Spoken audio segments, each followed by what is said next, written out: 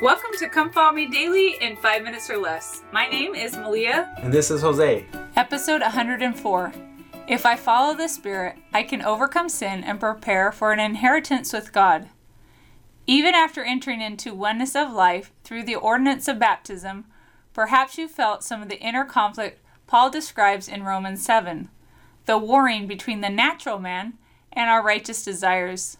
As we talk about the natural man and our righteous desires, it makes me think of a scripture in the Book of Mormon in Mosiah 3:19, which just happens to be one of my most favorite scriptures.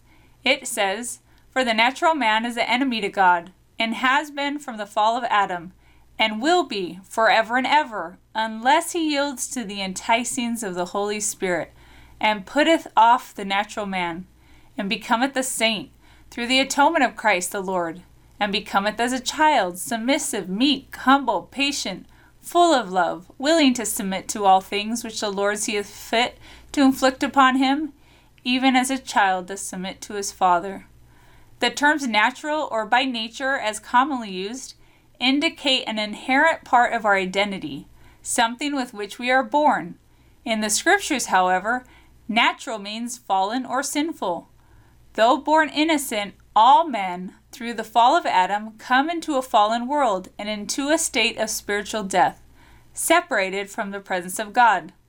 Knowing good and evil and living in this imperfect state, all men sin and experience a resultant fall of their own. In other words, it is through transgression of God's law that one becomes a natural man. Hence, a natural man is an enemy to God, until he qualifies for the cleansing influence of the atonement through living the commandments of God.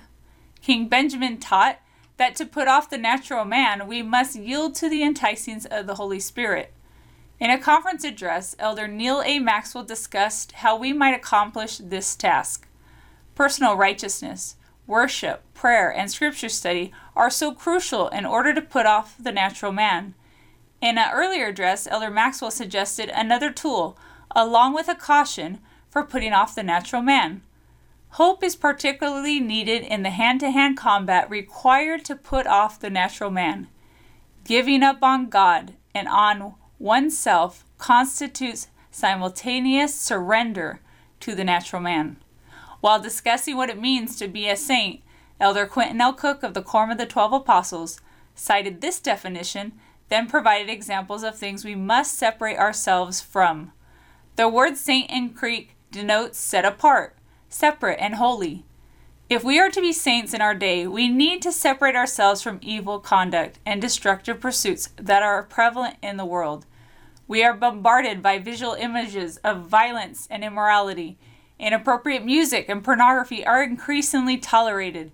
The use of drugs and alcohol is rampant. There is less emphasis on honesty and character. Individual rights are demanded, but duties, responsibilities, and obligations are neglected. And increased exposure to that which is base and vulgar. The adversary has been relentless in his efforts to undermine the plan of happiness. If we separate ourselves from this worldly conduct, we will have the Spirit in our lives and experience the joy of being worthy Latter-day Saints. President Henry B. Eyring of the First Presidency taught how becoming as a child leads to spiritual safety. King Benjamin makes it clear how we can have our natures changed through the atonement of Jesus Christ. We are safe on the rock which is the Savior when we have yielded in faith in Him, have responded to the Holy Spirit's direction to keep the commandments long enough and faithfully enough that the power of the atonement has changed our hearts.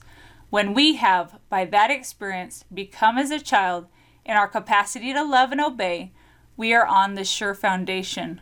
From King Benjamin, we learn what we can do to take us to that safe place. But remember, the things we do are the means, not the end we seek. What we do allows the atonement of Jesus Christ to change us into what we must be. Our faith in Jesus Christ brings us to repentance and to keeping His commandments. We obey and we resist temptation by following the promptings of the Holy Ghost. In time, our natures will change. We will become as a little child, obedient to God and more loving.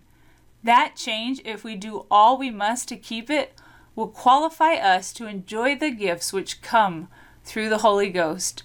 Then we will be safe on the only sure rock. Now discuss with your family how you can yield to the enticings of the Holy Ghost and put off the natural man.